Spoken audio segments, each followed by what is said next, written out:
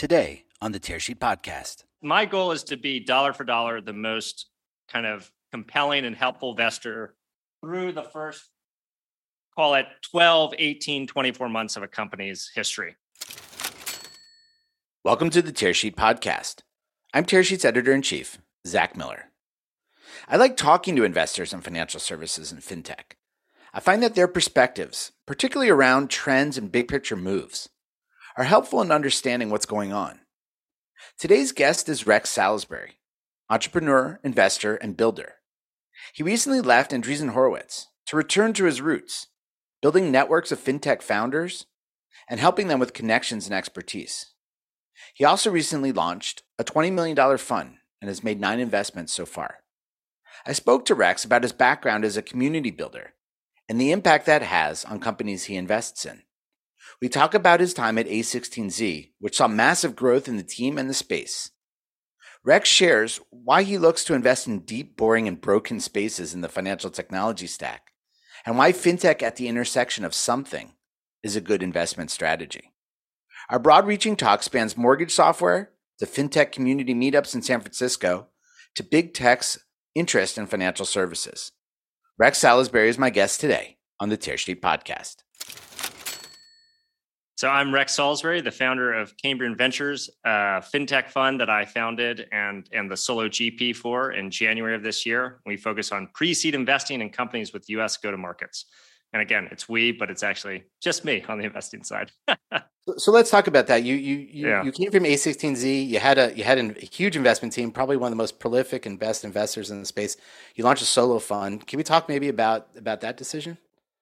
Yeah, absolutely. So my story, I kind of accidentally ended up in venture capital just because I was super passionate about the space. So the long version told quickly is that I did investment banking, learned a lot, hated it, moved to the West Coast, taught myself to code, ended up joining one of the co-founders of SoFi on their new company, Syndio, and I was leading back-end engineering efforts, kind of building out a automated online mortgage pre-approval. So think like Rocket Mortgage, push button, get mortgage, kind of the back end for that. I was like, oh, this is really cool. This is circa 2015 in fintech, right, in San Francisco. I was like, this is really cool. I'm building software in this really kind of cruddy back corner infrastructure of like the financial mortgage just for mortgages. Oh, by the way, mortgage is like the largest consumer mortgages in the US is like the largest debt class in the world. There's over 10 trillion. I think maybe now it's even 10 trillion at the time. I think now it's about $15 trillion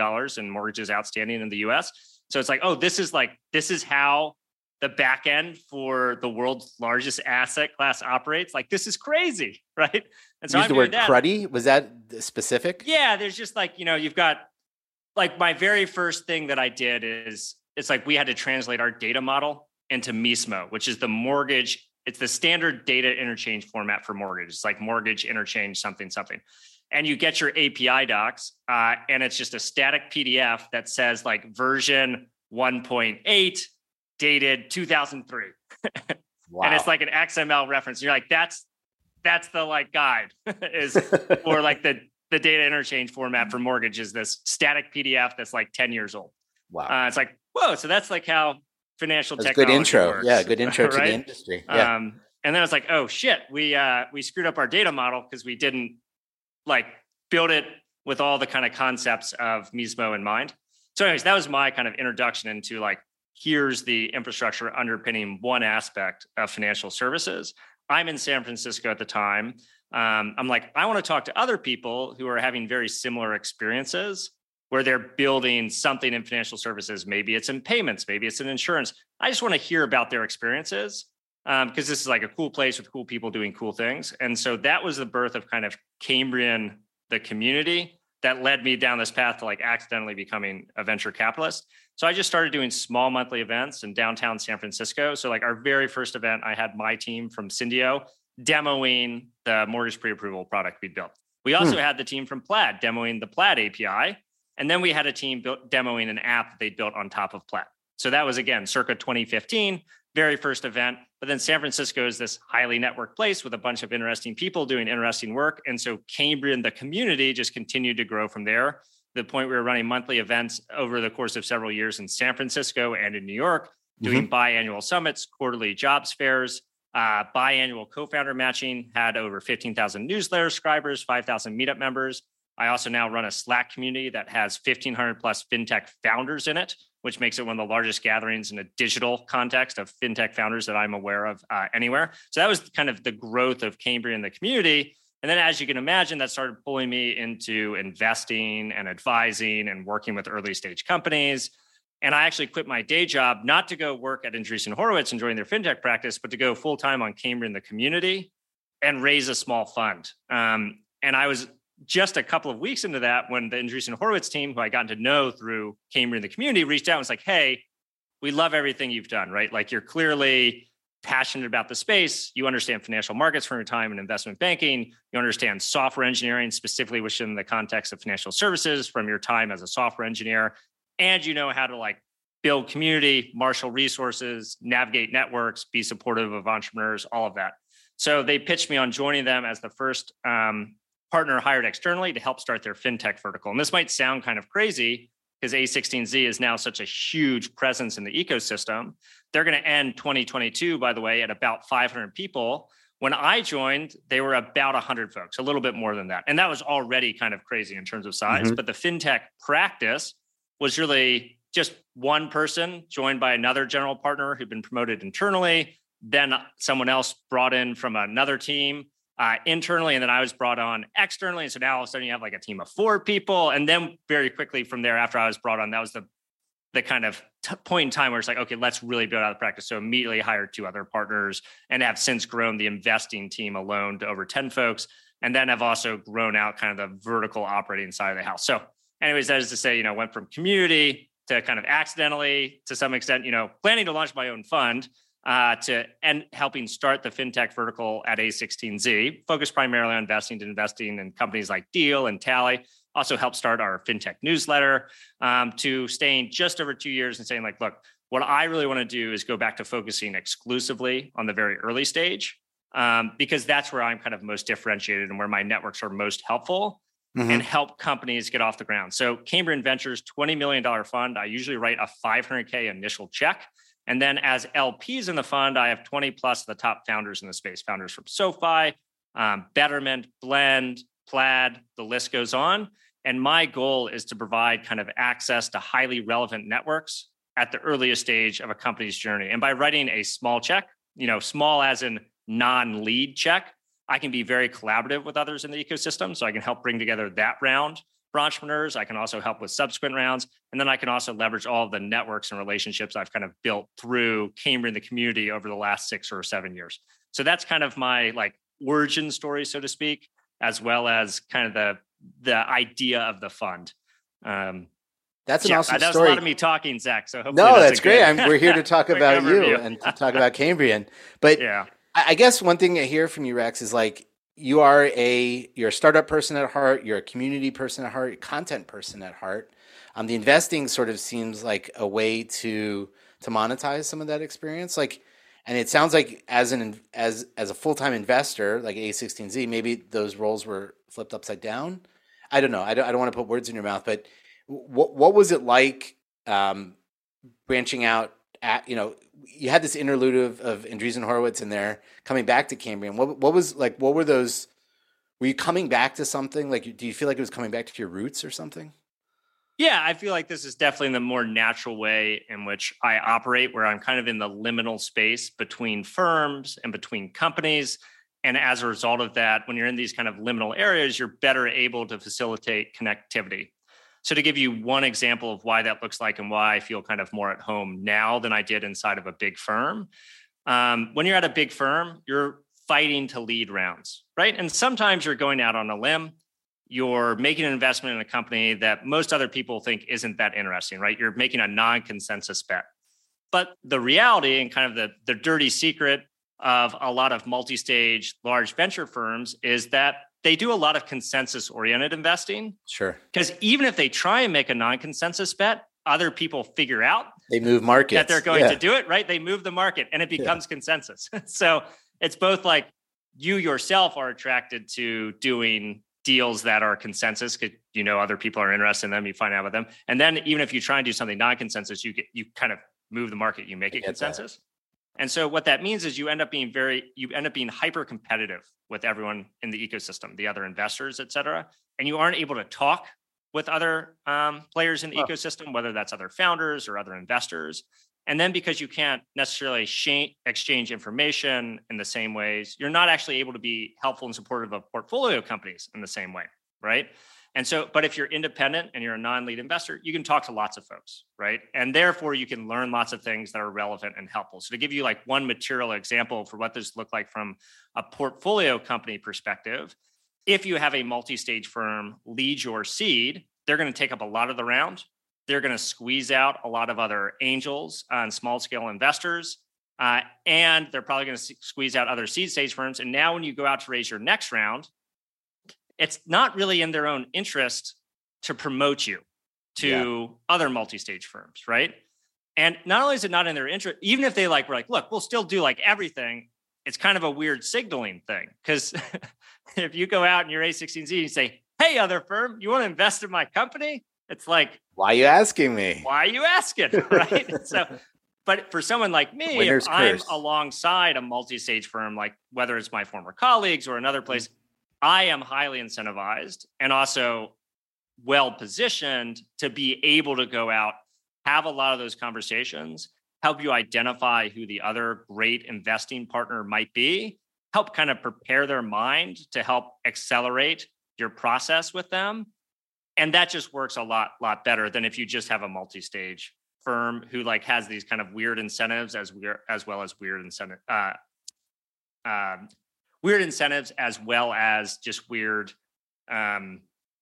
signaling risk associated if they do go and push investment. So that's like one material way in which kind of having different kind of parties around the table very early on in a company's life can really matter quite a bit. Yeah, it sounds like you joining a cap table is almost as a utility player. You can work alongside everybody. You bring value through your connections right away, and you're not competitive against anybody on the deal.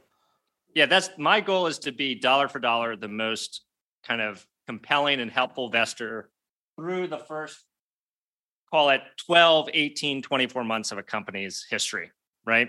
And this is another reason why I ended up leaving A16Z, which I loved. I love the people there. I love the team. I had a great experience.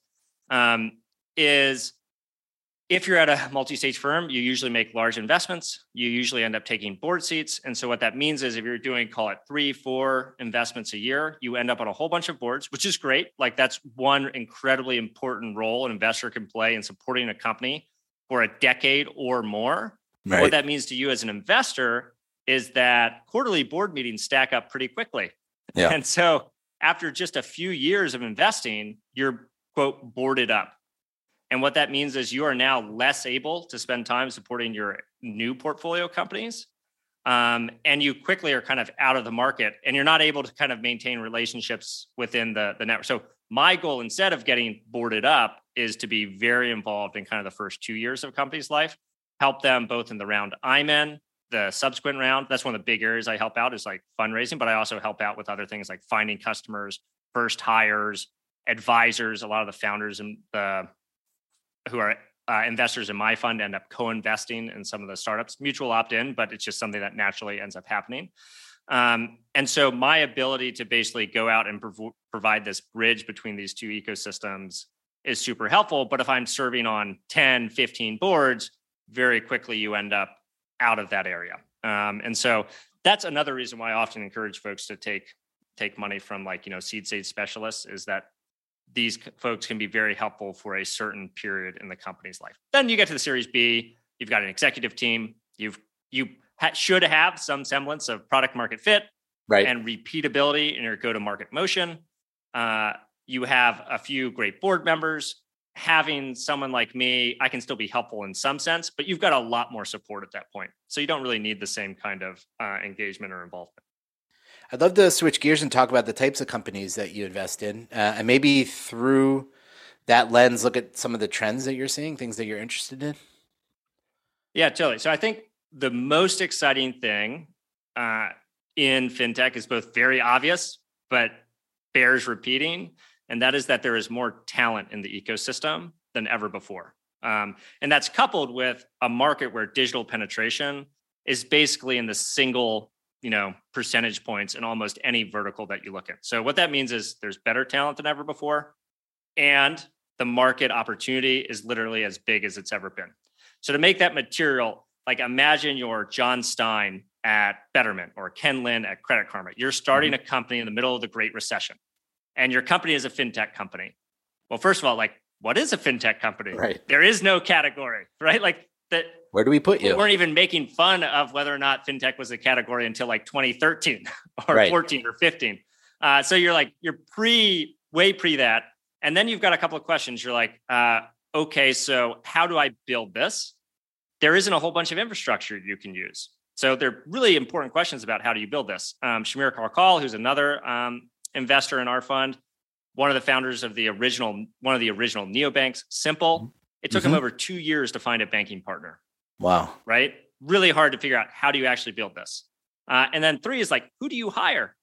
It's like, where do you go to convince other crazy people that you're building something that's interesting when you're not even sure exactly necessarily how you're going to build it or what the product market fit is going to be? Oh, by the way, how are you going to raise money for this thing? There's like QED and Ribbit, but they're both kind of new and smaller firms at the time. So there isn't just a ready pool of capital to go and raise from. So it's really hard getting started. You fast forward to today, there are between 30,000, depending on what list and kind of criteria you want to use, 30,000 and 100,000 employees just in the US working at fintech companies, right? You drill down into that. That means that you have a bunch of founders who are potentially even repeat founders within the fintech ecosystem, as well as operators who have been serial operators within fintech. So really great talent. And then the next question is, okay, well, how do you build it? Well, now your problem is actually which of the 20 banking as a service providers do I want to use?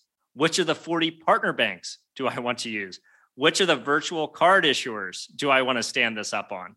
So you actually have really great talent. You have a ton of tools. The market is the same size. The talent, it's not just about being able to recruit people. It's also about having insights into what the opportunities are. And you could think about someone like, this is an imperfect and overly simple metaphor, but someone like Simple Bank is kind of reskinning the existing bank stack, right? And just putting a digital front end on it.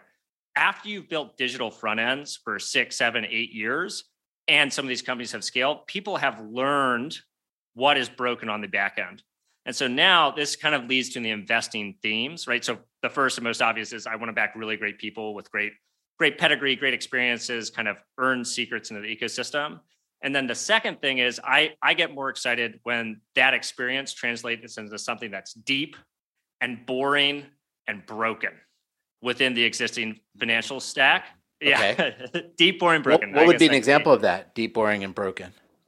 Yeah, this is where the example. So I've done 9 investments out of the fund so far. Only 2 of them are not in stealth.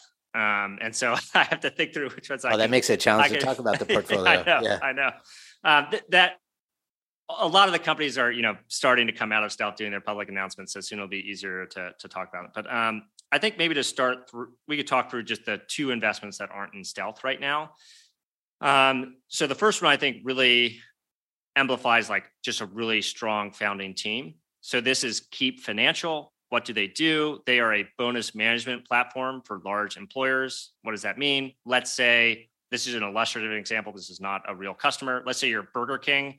You want to issue 10,000 signing bonuses to frontline workers of $5,000 each.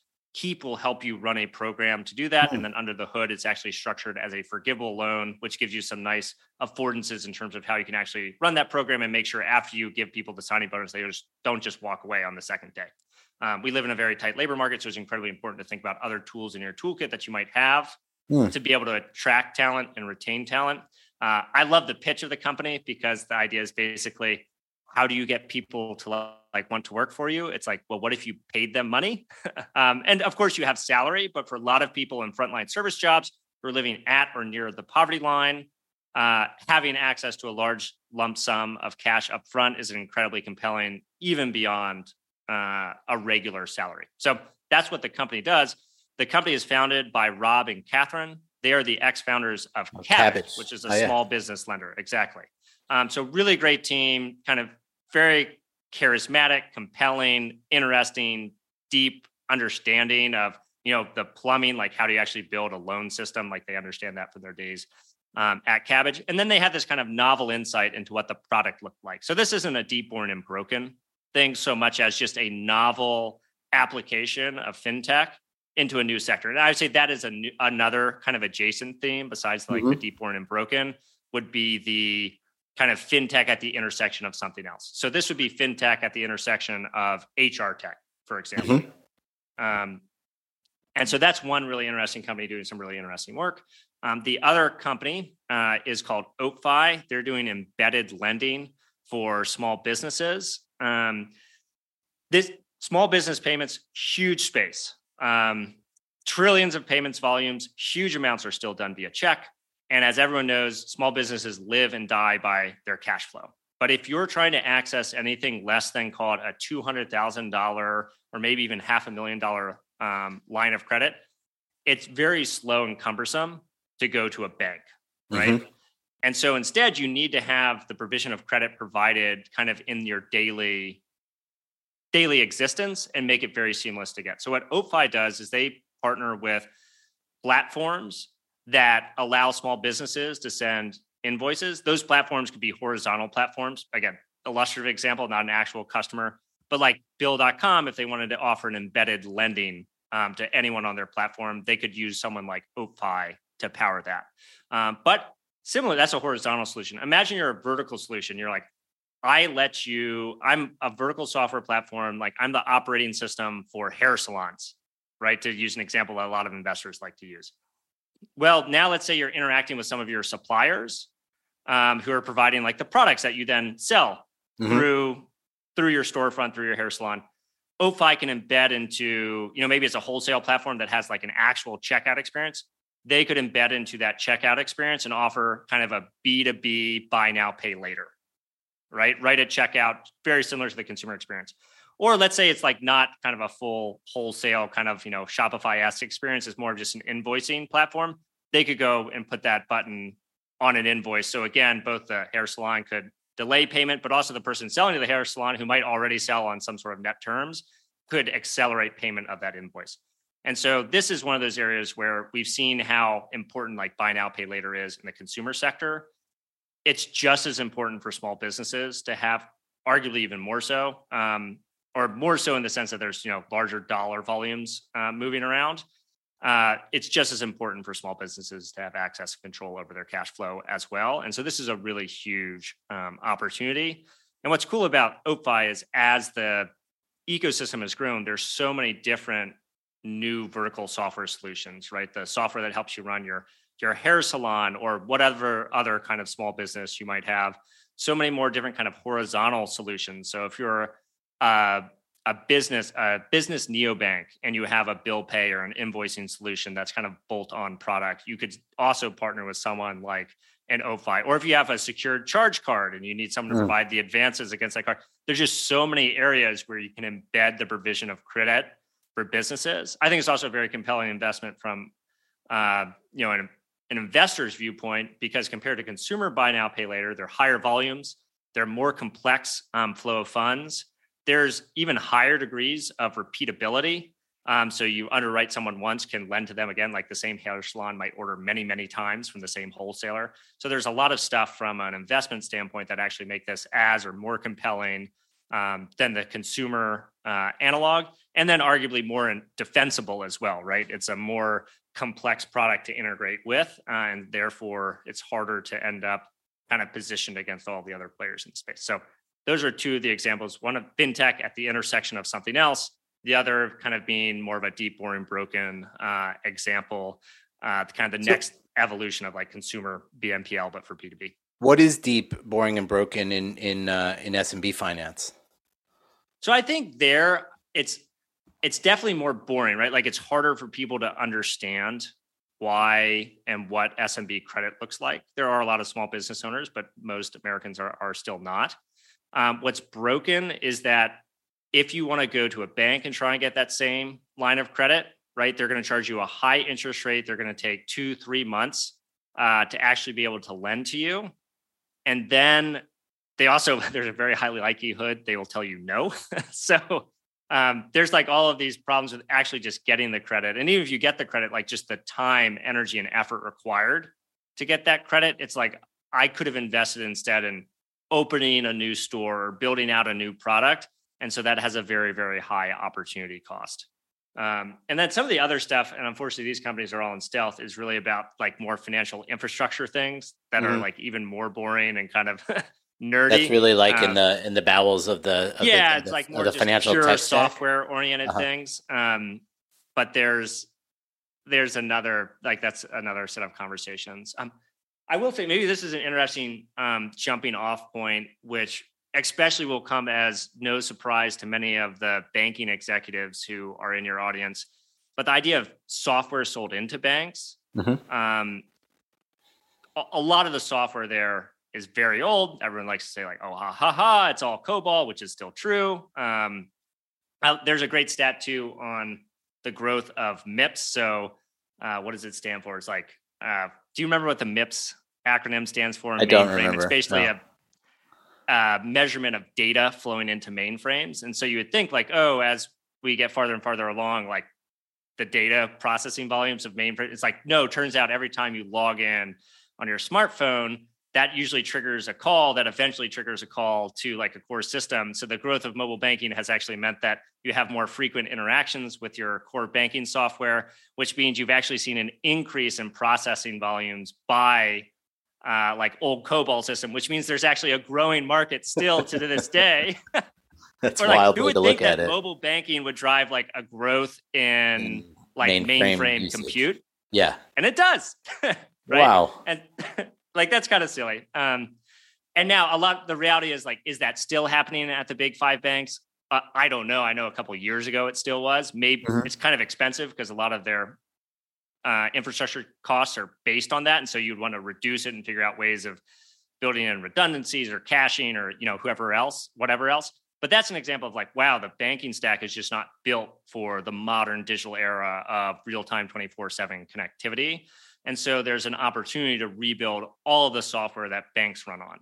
A few years ago, the idea of selling software into banks was kind of unsexy. It's like, why would you sell software to banks? They're all going to die and go out of business, right? That's a bad market. And now it's like, oh, like banks are real. They're not going anywhere anytime soon. Maybe there will be very large material aspects of their business that are carved off and done by new challengers. And I definitely very much believe that to be the case. But I think there will also be very large markets in which they operate for a very long period of time, and it can make sense to sell into them. And then I think what's interesting about this area of bank software from an investment perspective is it actually has performed very well in the public markets recently, because guess what? These are 3-year enterprise contracts with usually 80% gross margins. Yep. As opposed to, let's say you're like a Coinbase, which has a bunch of retail consumers who are momentum driven.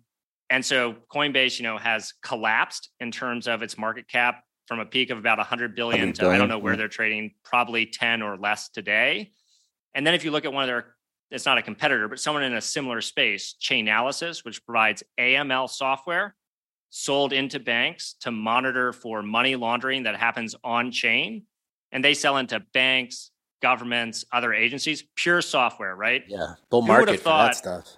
Yeah, who would have thought 3 or 4 years ago that company selling software to banks in the blockchain space would actually be nearly as big as the largest consumer exchange in the US? And it's from a market cap perspective, they're much, much closer than they were, 6 months ago. Yeah. And so that's waking up people to the idea that bank software is both an opportunity, but also usually very high quality, durable revenue with great retention, all this other sort of stuff. And so that's another kind of boring, broken area that I feel like a lot more people are interested in than used to be. I get that. I don't know why there's always those cycles in every industry, where it's like consumer looks really sexy in the beginning and, companies launch and valuations and B2B ends up winning the day, what's your feeling on big tech moving into finance? That was a conversation we were having a year ago. Obviously, different players have taken different approaches on it. Some have abandoned, some are doubling down. Like, I guess it's a hard question to answer, Yeah. including all of them, because they all have different strategies. But like, what's your feeling there? Yeah. It's first of all, like, let's define big tech. I think talk about Google and Facebook are probably the two most, Google, Facebook, and Apple are the most relevant. And pretty much all their movements into finance have been consumer oriented, right? There's not as much business oriented, although there is some of that. And then let's like replay some of the history. So the TLDR is they have tried to move into it multiple times and it has kind of bit them in the ass several different times. Yes, they will continue to do it. Yes, around the edges, especially around consumer payments, if they figure out something there, payments is really just messaging. And what matters is having huge amounts of distribution. And so like, especially for consumer payments, that's like one of the big areas to watch for big tech. However, guess who else is like watching big tech's every single move? Every single regulator right now, right? Especially Lena Khan at the FCC. And so it's just going to be they may have missed their window because of the regulatory, engagement, especially via big tech. So that's what I would say is mainly consumer. Regulators might even keep them at bay in the consumer world. But I think it's interesting to talk about the history too. So when I was working at Syndio in, call it 2015 in mortgage, Google launched Google Mortgage. Do you remember Google Mortgage? I do. You might actually. Product comparison, right? Don't. It's product comparison site.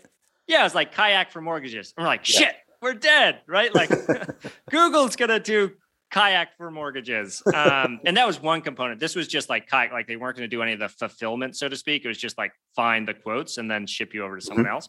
So we still could have existed, but now it's like, oh crap. That was actually the second time they'd launched Google Mortgage. They had launched it and killed it before. And the second time they launched it, they killed it again. I don't know exactly why they killed it. Some of the speculation, well, first of all, Google like builds and launches and then kills a bunch of things. And that just happens. And there might not be a good reason. One of the potential reasons that some people mentioned at the time was you actually don't want a price comparison site for mortgage if you're an AdWords business, because how do you get people to bid lots of money if the thing that moves you to the top of the results is the lowest rate? They stop That's paying a negative. you. So you're like, whereas, flights, that's different. You can get like a fixed amount. It's like a very different kind of experience, right? Oh, it's also very complicated to build this out well. So one of the kind of insinuations was potentially, oh, this is bad for business to do mortgage price comparison. And so they ended up killing it. And then you can talk through a litany of other financial projects that Google has started or stopped. They used to have 3 or 4 different finance wallets. Now I think, and I forget because I just have trouble keeping track. I think it's just called Wallet now. Yeah, they consolidated them. Yeah, so they've done that. They had Google Plex. They jettisoned, Plex, exactly. Yeah, Plex was kind of cool. It was basically, under the hood, there are kind of 6 bank accounts your funds can be swept around. By the way, that's the exact same thing that Wealthfront and SoFi and other folks have been doing for years, even either via direct bank relationships, or you can partner with one of the deposit networks like Stonecastle, Camber. I think TDS, Total Deposit Solutions, is who Wealthfront was and probably still is using. So they were like, which is fine. When you have distribution, you can be late to the game, but they showed up, did that. They partnered with Stanford Federal Credit Union, some other folks, and they shut it down. I think it didn't take them that long to end up shutting it down. Maybe it's still running and they haven't fully shut it down. You might know where it is right now. They did. The team, much of the team left, I think, and they did call it off. I don't know if it's shut down completely, but I think they've called off the project. Yeah. Yeah, and then Facebook has done, I think, a better job, but they probably get the most regulatory ire. So that's probably the main takeaway there. Apple has done some pretty cool and interesting things, but their card program has struggled recently, right? And Goldman, who's behind the card, has realized that doing consumer-oriented stuff, big banks discover this again and again, as do people in many ecosystems. All the volumes end up being B2B. Consumer has a lot of regulatory stuff. The concerns around it take place in the court of public opinion, and so you get a lot more pushback. They had like high charge-off rates. So anyways, that has not been a runaway success by any means. And so what does that mean? I don't know exactly, but it's definitely not, going to replace everyone's credit card anytime soon.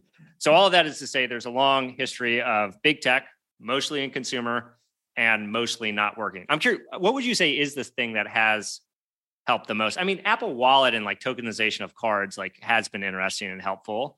They actually do charge a little bit more than that on top of the existing networks, but that's probably like the biggest. It's just the wallets for the phones. I think big tech, I mean, maybe getting to this point as well, but you didn't include Amazon, which I thought was telling. Like, I think their ecosystem plays as opposed to like going outside the ecosystem. That's where I think they're most effective and where they'll probably be the most successful. But that doesn't necessarily make them a threat for generic vanilla services, you know? Totally. Like, for example, Amazon Pay is probably bigger than or as big as any neobank. But yeah, to your point, that doesn't give them license to go and do other stuff. They don't need to. Right. The ecosystem's so big, you could just play in there. And same thing. I mean, if you look at Shopify now and does Amazon Pay want to put their button on Walmart's website? Does Walmart want to let Amazon do that? No, they don't want that to happen. We got to include Walmart now in big tech. So I do think, and this is where, you know, history doesn't repeat itself, but it does rhyme. Walmart was one of the first players to go after a banking license in the early 2000s. And then that fell apart. The industrial charter or something. Yeah. Yep. And now they're back, and Walmart's company, it's a JV in which they are a minority owner. So it gets referred to as Walmart's thing. And I refer to it as that, but technically it's not. Rivets thing? Yeah, it's kind of more Rivets thing than maybe anyone The investors always win. That's right. In part because of the regulatory concerns, Amazon can't do it internally. You need a more So anyways, so investors sometimes figure out clever things. But yeah, I think they're actually one of the most interesting people to watch because they have a huge footprint. They've got over 2 million employees. I think they're the second largest employer in the world, public or private, after the Pentagon. Wow. And then I think 3 is the PLA, the People's Liberation Army of China. And so like they're really big. That's just their employees. And then they interact with, I can't remember how many tens of millions of Americans on a roughly weekly and definitely many tens of millions on a monthly basis. So they just have a huge footprint for potential distribution in a fair number of interesting ways. And because they are a minority owner in the joint venture, the executive team has both the mandate and the incentives to actually pursue being a very strong independent brand and offering. And the brand is actually One Finance, and they have some very interesting underlying architecture that allows them to behave very modularly, which affords interesting ways of potentially acquiring consumers through the Walmart ecosystem. For example, you could get a digital gift card that you scan, drops you into a lightweight mobile, not even mobile app so much as web app on your mobile browser, and it looks like just a gift card, and then you can like click a button or two and realize, oh my god, I can actually like basically just open a bank, and then that can become so like there's some very interesting things because of how they've actually built the infrastructure behind it. So I think Walmart is actually probably the most interesting player to watch. In part, they're the most interesting because it's new again, and therefore it hasn't had long enough to right to not work out. Poke holes in it, and they have a big part of the Marcus team. Yeah. And again, it's also a regulatory thing. Like who is Lina Khan going to get people fired up about right now? It's going to be going after Facebook and Google and Apple. It's not going to be going after One, right? They'll probably call it Walmart's thing. So that's probably the biggest existential risk is trying to just disassociate One, the brand from Walmart. But you can do that. You can be like, all right, we now own less of it, right? So there are ways you can figure that out too.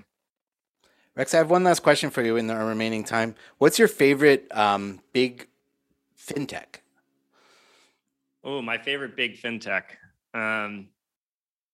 This is hard. People often ask me, like, what do I think about like this fintech in the public markets? And I'm like, I spend all of my time looking at early stage companies. And when you get to like big late stage stuff, it's really about reading the annual reports, diving into the financials, benchmarking against competitors.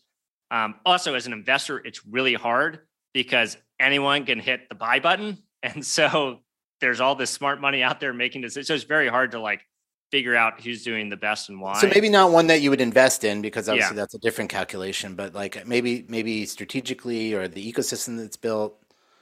Yeah, one of my best way of just kind of paying attention. So I'll answer this indirectly first and then directly to follow up. So one of my best ways and favorite ways of following this is every time a new large fintech company goes public, I love reading the initiating coverage reports from various analysts, especially Credit Suisse is one of my favorite groups to follow. So Nick and Tim from Credit Suisse wrote an initiating coverage report on Bill.com recently. And that was a really great read. So it does a bunch of things. It teaches you about the company, but also about the broader ecosystem and what a business model can look like in some sort of space, right? And so I think for Bill.com is a very interesting business because they are doing SMB payments. SMB payments are one of the highest margin areas of the payment ecosystem, but they're very difficult to serve because how do you get distribution to very small businesses that may look more like a consumer almost than a business? Mm-hmm. So you have a distribution problem, but the flip side of the coin is great margin when you get there. So Bill.com has a kind of networks effects driven business where as other people start using your invoicing platform, it naturally starts to draw in other folks, right? And Makes sense. Both get to charge really high quality subscription revenue where they charge you a monthly fee to use the platform, but they are also starting to build out their ability to do take rates. So like the TLDR for Bill.com is great company that has been growing fast. And as it grows, it's actually continued to grow faster over time, which is usually one way you can kind of see network effects. So like, that's pretty cool. And then you're like, well, how big's the market? And it's like 1% market penetration is kind of where they are, right? Because there's a lot of small businesses and it just takes a long time to flow into a lot of them. And I think the takeaway there is they measure their market as about 25 trillion in payment volumes, and they've got about 250 billion of it flowing through their platform. You can fact check me on that, see if I remember correctly, something like that. And then if you look like, okay, what does the business model over time look like? Well, right now, remember, it's subscription revenue, I think is over 50% of their revenue, but they can start layering on take rates. So if you were to kind of just put their total revenue over their total kind of volume flowing through the platform, their effective take rate, so to speak, is like 1.7 or 1.8 bips.